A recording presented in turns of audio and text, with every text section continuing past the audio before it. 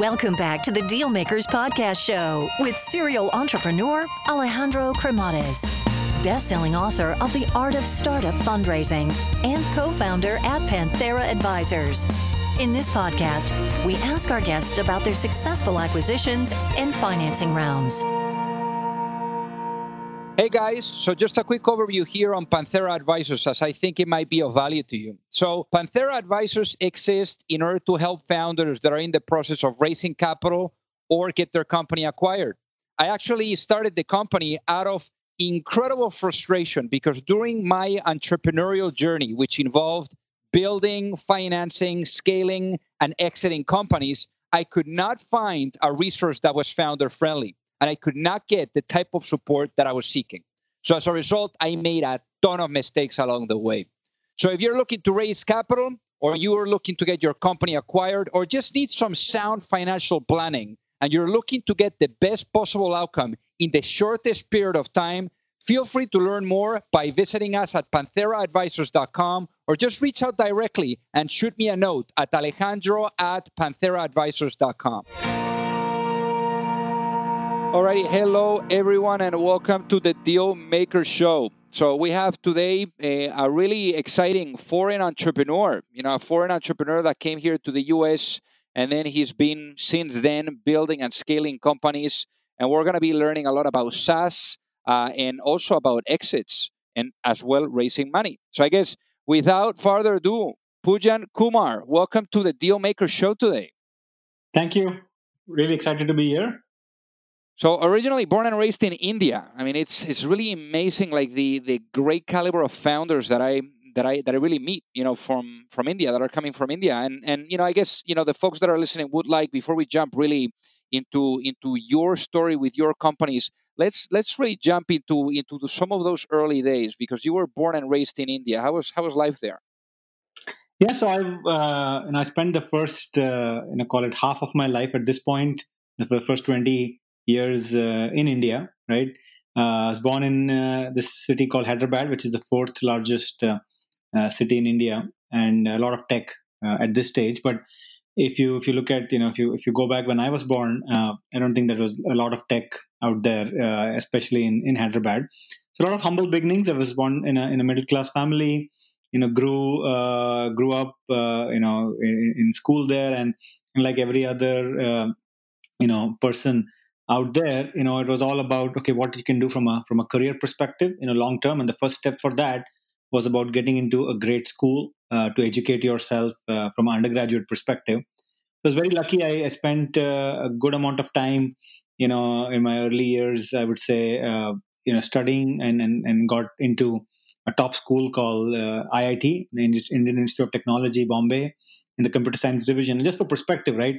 Back then, and it's even more competitive now, I'm sure, but back then there were only like 5 IITs, and about, I would say, 100,000 people, really qualified people, wrote an exam, and maybe out of that, 150 out of them would get into the computer science division across all the 5 IITs. So I was fortunate to be among the 150 people who got in computer science, and that obviously put a great foundation to essentially learn a lot, and really the rigor that IIT puts in really helped me. I think it still continues to help me in my career today. But that was the first 20 years of my life. And just out of curiosity, why do you think that there's such great entrepreneurs coming from India, and especially most of those have the engineering background? I mean, computer science seems to be like a really big thing there. Yeah, absolutely. And I think it has become even bigger. And I think there's a lot of self-selection at some level is happening, if you see, right? Because the top people across the country who essentially, decide, unless obviously they go into a medical field and stuff like that. I'm specifically talking about engineering. The top folks who end up, in the engineering path, end up going in computer science. So naturally speaking, at least from a IQ perspective, there's obviously EQ side of life, but on the IQ side of life, you get a natural self-selection in places and fields like computer science. That's really, really great. And then you decide to come to the US, to Stanford. Why is that? Yeah, so that's again, I really believe in being you always need a little bit of luck in life. And obviously, hard work is needed, but you need a little bit of luck in life. So I was again very fortunate, I would say, consider myself blessed, where after graduating from IIT, out of all the IITs, even in the computer science division, you probably have maybe 4 or 5 people show up in a place like Stanford computer science, and I was lucky to be one of those folks to kind of get admitted into the Stanford computer science department. And I think that was, I would say, the next level, or at least a lot of the beginnings of the next level of my career, where not only I got to learn a lot in those 2 years, doing my master's in computer science. I was never a PhD sort of a guy. I always believed and always liked to do, practical stuff that had applicability in real life. So 2 years of rigorous, again, Stanford education, and also, getting exposure to in Silicon Valley and startups around you, I think definitely left a lasting impression for me, even after I've left Stanford, which has been almost 18 years now. So why going to Stanford and, like having all of that unbelievable innovation? I mean, some of the most incredible companies have come out of Stanford. You still decide to do a little bit of corporate America. Yes, yeah. It's like Stanford, to answer a question about Stanford, and obviously it's the number one school in my opinion, right, in computer science. And obviously there's other great schools, but nothing matches, Stanford in terms of the rigor they put you in, and also the location where Stanford is, where, you essentially are, very early on kind of exposed to so many great startups coming out of Stanford and so many companies that come to Stanford, right? So I think that was definitely a big driving force in terms of showing up in Stanford. And then, of course, you graduate, and then that's when the real world starts. Well, let's talk about the real world. Yeah, so the real world for me, it was interesting. So I spent 99 to 2001 in Stanford. So obviously I saw all the good times, leading to the boom in 2000 and the crash in 2001. So by the time I graduated, the frenzy, so to speak, was over, right? And so I really was a systems guy. I'd done a lot of systems courses and projects at Stanford, so I really wanted to go to a company that does really difficult problems in systems and things like that. So back then I had a couple of choices. There was a small company called VMware back in the day, and there's this Oracle database. And so looked at both of those companies back then. VMware was more of a startup, but I was like, usual thing, immigration, this and that. Who knew what VMware will become? So I basically, ended up picking Oracle just because the database division had a lot of interesting work to do, and I was very excited with the people that I met, back then. And so I ended up at Oracle, and that was the beginning of, I would say, almost a 10-year journey where, I grew a lot, I learned a lot. I was also very lucky. Again, I believe in being at the right place at the right time to get an opportunity to work on something brand new in the first 2 years of my career, which ultimately became one of the most successful initiatives at Oracle called Exadata, right? And that is, I think, everything I learned there in terms of what it takes to create a product, what it takes to market it, sell it, and really, run a big team, I think has been lasting influence in whatever I did in the next 10 years of my professional life. Got it. So, I mean, obviously you had this experience with Oracle, this experience with VMware, and then you finally decide that it's your time. It's your time to go at it as an entrepreneur with Pernix Data. So why after so long, why after so many years in corporate America did you decide it was, time to maybe forego that 9 to 5 paycheck and, really put the risk and go at it? Yeah, so I think I always had, I feel that gene to really go and take some chances, right? Even within Oracle, while everybody was working on what Oracle was known for, I took my chances and said, no, I want to work on this new thing because I believe in this new thing. Because I think to be successful in life, you have to be passionate about something, you have to be good at something, right?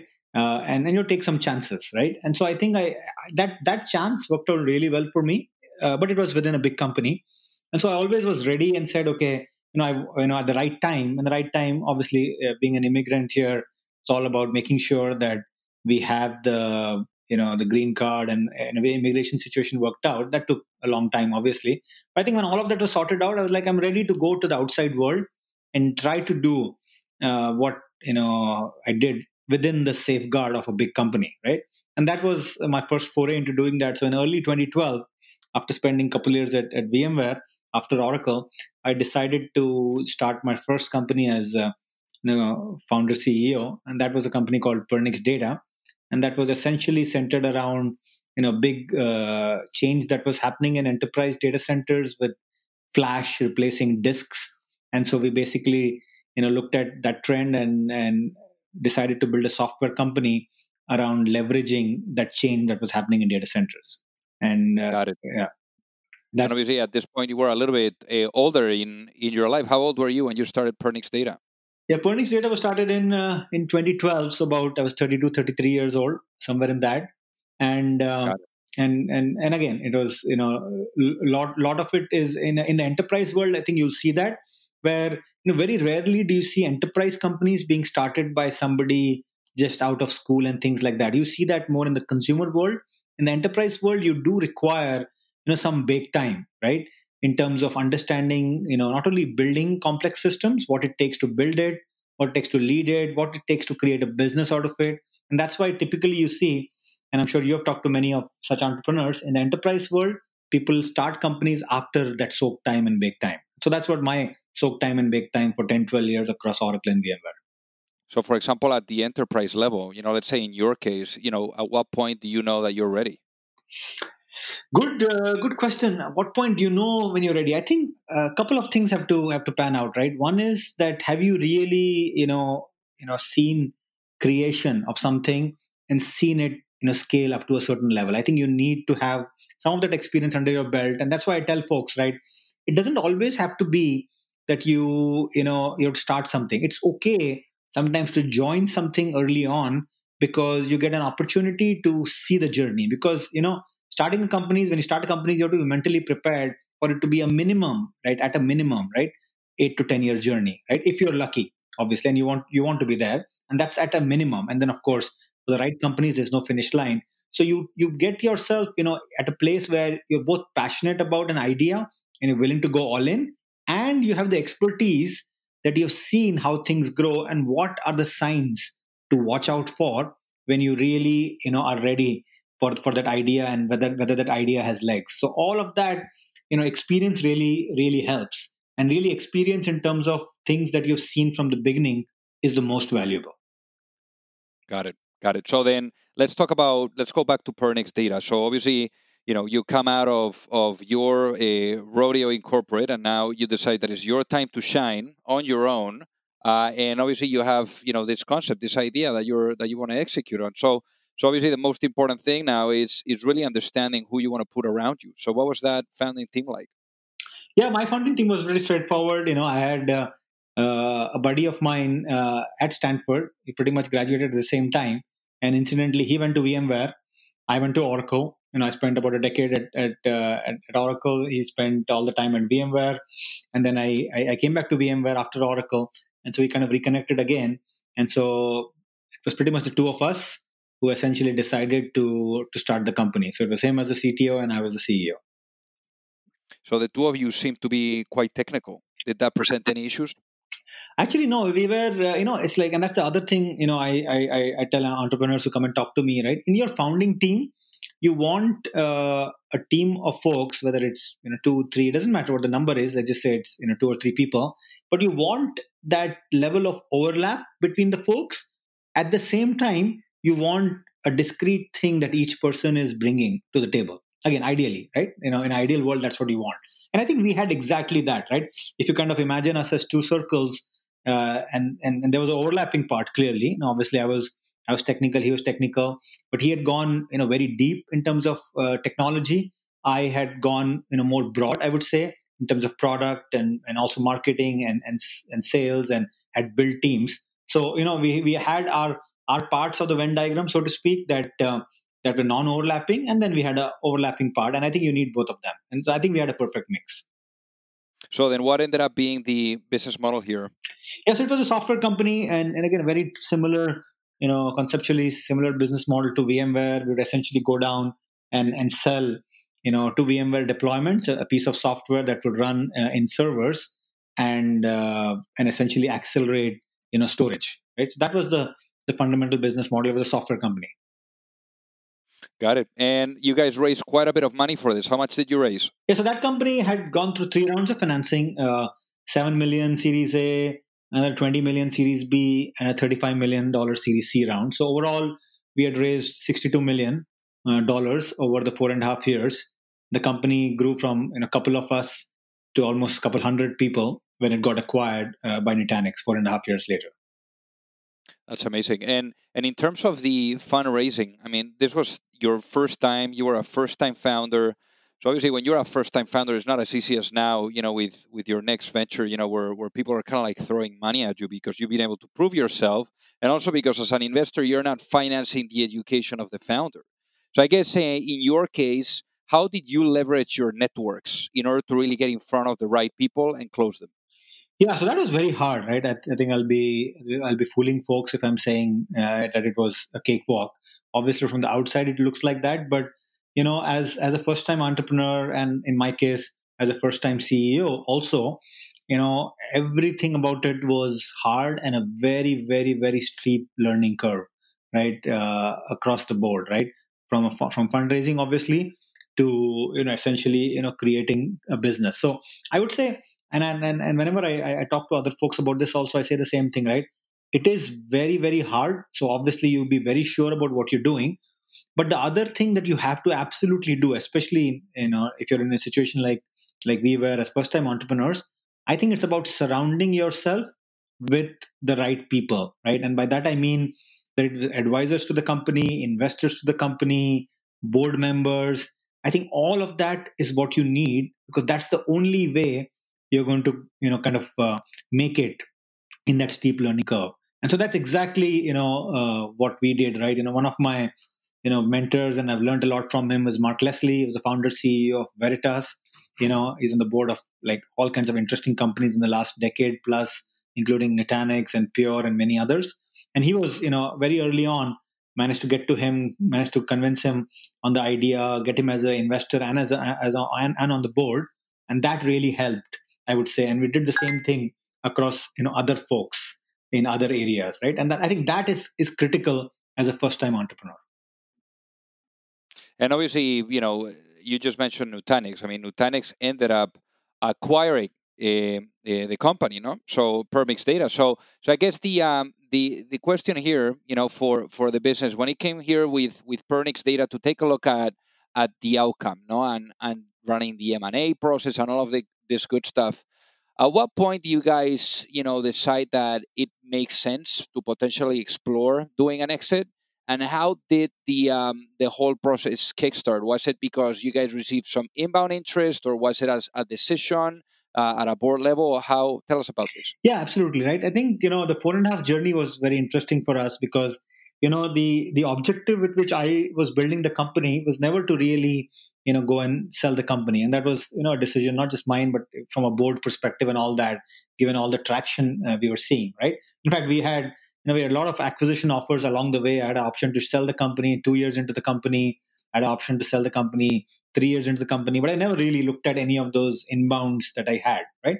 And then ultimately, I would say, 4.5 years into the journey, it really came down to the fact that it became very clear, especially in our sector, where public cloud was really taking off and the momentum was really high with the public cloud.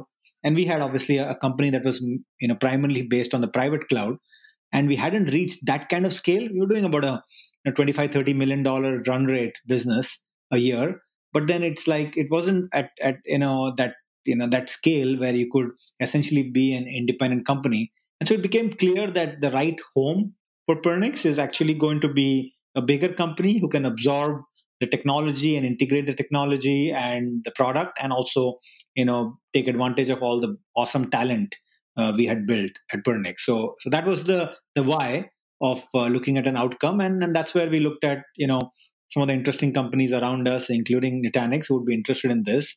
And fortunately, Nutanix worked out. I'm a big fan of the founder CEO there, which is Dheeraj Pandey. I've known him for a very long time, and it was the right home from a people and technology perspective. So how long did it take the process from beginning to end? I would say, probably took about 2 to 3 months from the first conversation to when we really, signed something, and another maybe couple months to really close the whole M&A.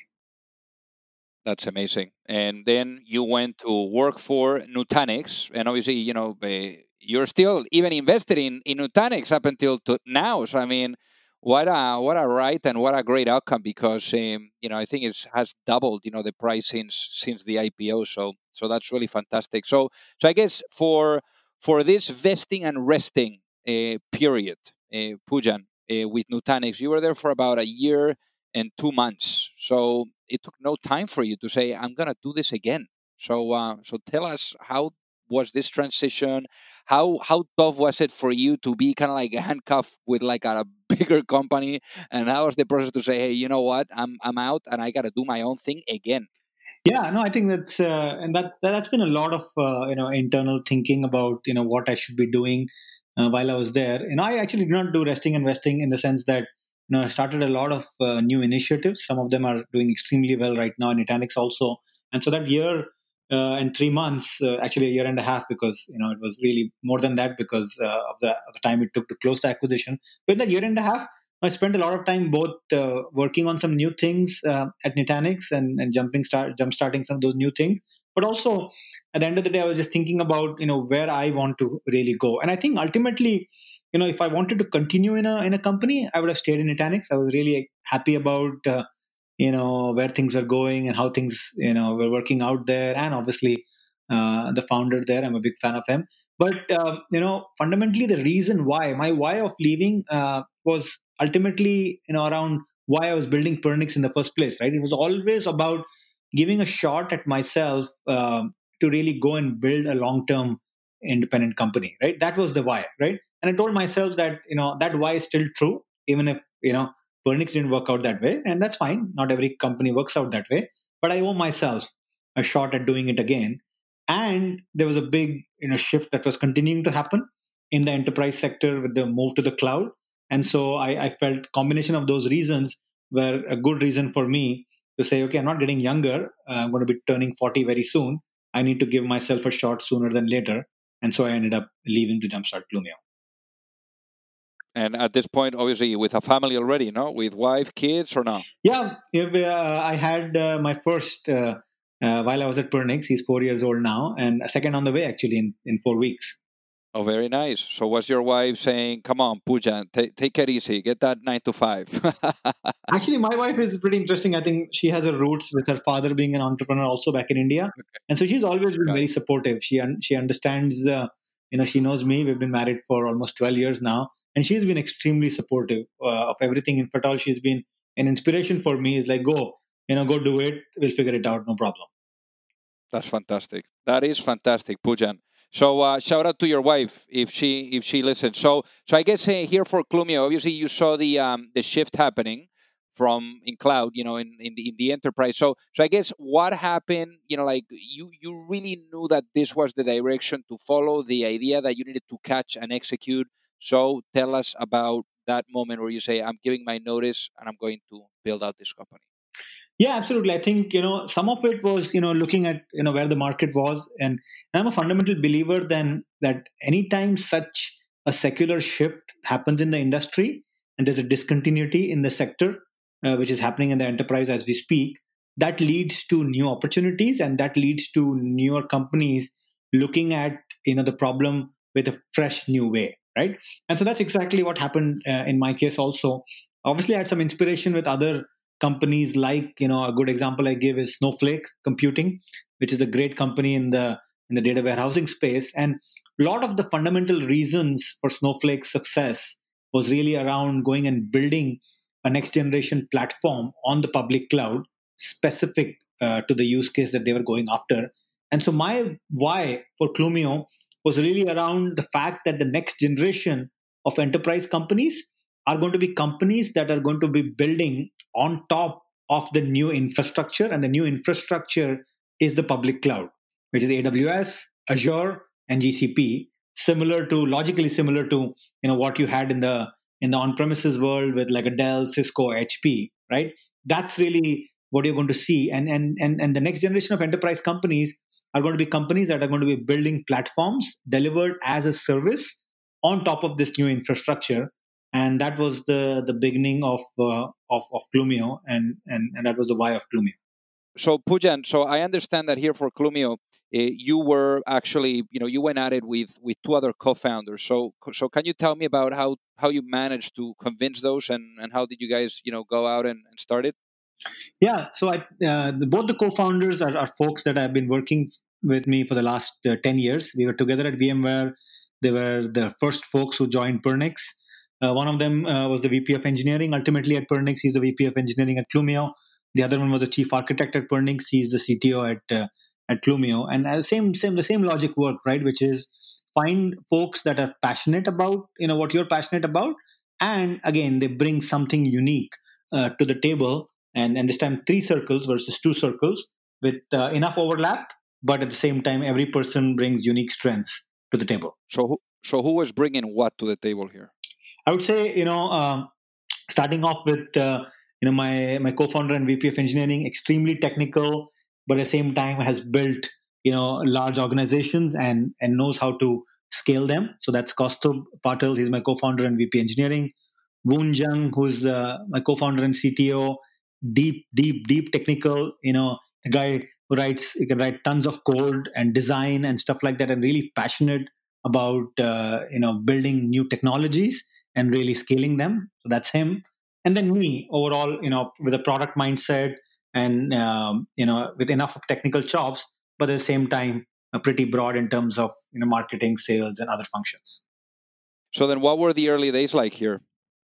The early days were, like any other, startup companies, early days should be. The first thing we did is we went and raised a Series A round of financing, because I'm a firm believer in, you don't go and build stuff for the enterprise directly. If you have figured out the problem, if you fundamentally think that the architecture is different, you go and raise money for it. And if somebody believes in you and your team and wants to put money in it, that's awesome. Otherwise, go and find something else. And the reason for that is that enterprise, companies, and platforms can't be built on a dime, right? You can't just have, 2 or 3, 4 people go and do it. Ultimately, if you see Clumio, right, we spent a year and a half and almost 40 engineers going and building the 1.0 of the platform. Obviously, that wouldn't have been possible without a Series A investment. So that's the first thing we did. We got a Series A round of financing based on our idea and our thoughts about the architecture and how it would be different, and talking to customers and things like that. And then we went right to work. In fact, even I wrote code. Everybody wrote code for the first 1 year of the company. And then we have been scaling since then. And how different was, for example, this Series A from perhaps the Series A that you did with Pernix Data? A lot of similarities with the one big difference of we had a new investor. His name is Mike Spicer. He was also the early investor in a company I'm a big fan of, Snowflake Computing. So we intentionally went to him, and he's a remarkable guy, right? One of the very unique VCs in the Valley, who essentially bootstraps companies and really understands what it takes for bootstrapping enterprise companies at very early scale, right? He did Pure Storage, he did Snowflake Computing, and then Clumio. So specifically went to him because I'm a big believer in learning, right? And you want to basically learn along the way. And he's very instrumental in terms of making sure that we don't make the mistakes that maybe we made in the past or maybe other companies have made, and really stay on course so that we can really build a long-term company here. And do you think it was a little bit easier to close this round because you were a proven full-cycle founder? Absolutely, right. I think this time, as I said, was very different, right? I think I would say, I think the big difference is now people are not seeing you as a first-time person. So obviously, you get more mileage out of it, where people believe in this, and believe in you, and believe in your ability to do things. Obviously, the idea and the market you're going after still has to make sense, but other parts become much easier. And you've raised quite a bit of money. How much money have you guys raised today? Yeah, so we started off with 11 million Series A back in October 2017. We raised another 40 million Series B in November of 2018. and we just closed another 135 million of Series C in November of 2019. So in the last 2 years, we've raised about 186 million of financing. Wow. And most of that, actually, the Series B and the Series C, you literally raised both within the same year. Tell us about this. Yeah, so as I said, I think a lot of it is because if you look at fundamentally in our sector, every person is trying to make a pivot into the cloud, whether it's an engineer, who has built great platforms, looking to learn and make a pivot to the cloud, whether it's a seller, whether it's a marketeer, a support person, or whoever it might be. And that's fundamentally what's happening from an investor side also, right? Folks who have made a lot of money investing in companies built in the data center, software and hardware, are looking at where the world is going over the next 10, 20, 30 years. And they're essentially making a pivot and really saying, okay, what are the next generation platforms we need to go and invest in that are really building stuff and difficult stuff, right? Things that are not easy to go and build. Because if you do something that's easy to do, then once you get success, anybody can replicate it, right? But really go after platforms that are hard to do, but at the same time have a big market ahead of them. And that's the reason why the space has gotten a lot of excitement, and obviously we have executed well. In terms of after coming out of stealth, when we went to VMworld, we won the best of show at VMworld. So a lot of recognition to the company, and great people behind the company across the board, and the fact that we are building something innovative for the long term has attracted all the capital. And today, Clumio, what does it look like, and how do you guys make money here? Yeah, so we are a SaaS platform company going after a big use case around data protection, really protecting customers' data across on-premises, in cloud applications, and other SaaS data sources. And the way we basically make money is essentially customers use our platform. They essentially pay us depending on the workloads that they're protecting, and they pay us on a subscription business model. And that's how we make our money. Interesting. And one of the things that I saw as well is that you guys have been growing like crazy. I mean, obviously, once you get the money, you need to deploy. And you guys have been definitely deploying on people. I mean, in the last year, I see on LinkedIn that you guys have grown 259%. So I want to know two things here. One, how do you go about recruiting so many people in such a short period of time? And then how do you make sure that while you're still growing very fast, you're still making sure that that culture is still intact? Yeah, so I think in terms of we've been fortunate in terms of getting people in the company, because folks see us as a company that they can come and do the best work of their life and learn a lot in terms of the cloud and things like that. So it's been good in terms of attracting great talent in the company. And obviously it helps in terms of having the stability of the funding and things like that, because at least people know that you're going to be around and have the ability to go and execute on things. So that's been fantastic. And I think obviously we're just scratching the surface in terms of where we are, and the fact that there's so much to go and do in the future also helps in attracting great talent to the company. In terms of your other question in terms of keeping the culture and all of that, I think we take a lot of pride at how we operate. Right? If you come to Clumio, a lot of smart people, but really very humble and very down to earth. Right? We believe in kind of keeping it that way, and really have a culture of making things extremely transparent, so that you truly get an opportunity to understand what's happening across the company, right? Tools like Slack have helped us big time. We essentially have a pretty flat structure that way, where every seller out there in the field also on a weekly basis updates the entire company in terms of all the customer meetings he or she is having and what are they seeing out there. So engineers sitting out there writing code directly is hearing from sellers out there. So a lot of elements like that we have deployed have really helped us. Got it. And I guess in terms of growth, I mean, we're talking about the growth of the company and also the employees, no? But I guess for you, Pujan, I mean, for you have been you've needed to grow at the same pace. So if you're growing, let's say your team by 259%, you need to grow as well as a leader by 259%. So I guess in this case, what measures do you have in place or safeguards so you're making sure that you're learning at the same speed? Yeah, I think, and that has been an important part of my own life in the last 7 years. I would say, like the Poojan who started Pernix and the Poojan who, sold Pernix 4.5 years later was very different, right? And people who have known me, they've seen the growth. The same thing is true now, right? Where, a couple years ago we started Clumio, and again, what did we know to go and build a SaaS company in the cloud? We've never done that ourselves. So there was a lot of learning, and that is what keeps you real. I think the fact that you're doing newer things and you're learning along the way with other people, I think is key to make everything real at the end of the day and keep you grounded, right?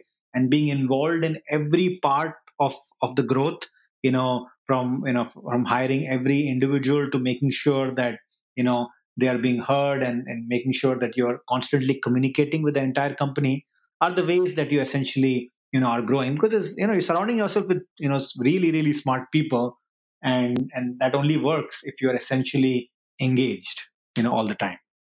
And also, I guess if you're able as well to reflect, because when you reach really success or you accomplish those milestones, it means that you've obviously failed enough times or have made enough mistakes to really continue learning, and pushing yourself forward. So in this case, yourself, Poojan, where let's say you fail or you make a mistake, how do you look back and reflect so that you are able to really bounce back, with a lot of power towards the future? I think the mistakes are bound to happen, right? I think the key is how do you learn from them and how do you bounce back? And I think one of the things is very important is letting people around you point out things that are not going well, or ability to give them a voice so that they can essentially help guide you so that you can essentially fix things. I think that all of that is what you have to do, and the key is you have to do it in a very consistent manner, right? You have to keep doing day in and day out, and all the actions that you yourself do every day has to reflect that kind of thinking, right? So I think it really I think it helps, I would say, in terms of being grounded. And then in my case also, it does help the fact that I've done one before, and so I've come out of that learning a lot. I've thought about a lot of those things, and you obviously have folks like Mark Leslie, even like he's on the board of Clumio again, and folks like him that I talk to all the time, so that I'm reflecting upon some of these things, so that I'm making sure that I'm only improving and getting better day by day. That's very profound, Poojan. And one thing here is, like for example, like where you're really executing and where you guys are at with Clumio, which is really enterprise SaaS. Where do you think enterprise SaaS is going as a whole? Yeah, I think every interesting enterprise company of the future is going to be a SaaS company, and that SaaS company is going to be built in the public cloud. I think you're going to see that across everything. You're already seeing that over the last 15-20 years, and you're going to see much more now, because the public cloud is only making it much easier for SaaS companies to be born, because before that, like Salesforce had to go and build data centers around the globe, right, to deliver Salesforce. You no longer do that thanks to the public cloud. So I think that's what you're going to see more and more over the next 10-20 years and beyond. And one of the questions that I typically ask here, Poojan, is knowing what you know now. I mean, it's been an incredible journey for you. I mean, with Pernix Data, now with Clumio, also what you've learned in large corporations. I mean, it's unbelievable. So I think that if you had that opportunity to speak to your younger self, maybe that Poojan that was about to launch, his first business. If you had the opportunity to have a conversation and perhaps share one piece of business advice before launching a company, what would that be and why, knowing what you know now? Yeah, absolutely. I think, one, and this is true for me personally. So the Poojan that started Pernix always felt that nothing could go wrong, right? Nothing could go wrong ever, right? That's the mindset, which again, you need that, right? And any entrepreneur needs that kind of mindset that he's right, and that's the only way to take the kind of risks that you take. But at the same time, it's very important, while you're looking further out and that vision 5 years later, and you think you're going to be right, it's important to look what's happening right now and in the next 3 months and the 6 months. So that dichotomy is what you have to manage at all times, like looking at 5 years and looking at what's right now, looking at 5 years and looking at right now. And again, if you really are looking at things happening, right now, and you really do figure out and understand that, yes, not everything will go as perfect as you imagine it to be. And that dichotomy is what, if I'm talking to my younger self, I would manage it better if I were doing it all over again. That's very powerful. Very powerful, Poojan. So for the folks that are listening, what is the best way for them to reach out and say hi? A lot of people reach out to me on LinkedIn. I think that's great. I think LinkedIn is generally the best way. And again, I'm all about giving back to the community. So I try to help anybody and everybody I can from an entrepreneur's perspective. So yes, if you have something that I can help with, always reach me out over LinkedIn. Amazing. Well, Poojan, thank you so much for being on the Dealmaker Show today. Thank you very much. Really appreciate the time. If you like the show, make sure that you hit that subscribe button. If you could leave a review as well, that would be fantastic.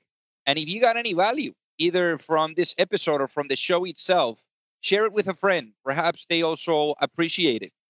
So also remember that if you need any help, whether it is with your fundraising efforts or with selling your business, you can reach me at alejandro@pantheraadvisors.com. You've reached the end of another episode of the Dealmakers Podcast. For free resources and materials, head over to alejandrocremades.com. Thank you for listening, and see you at the next episode.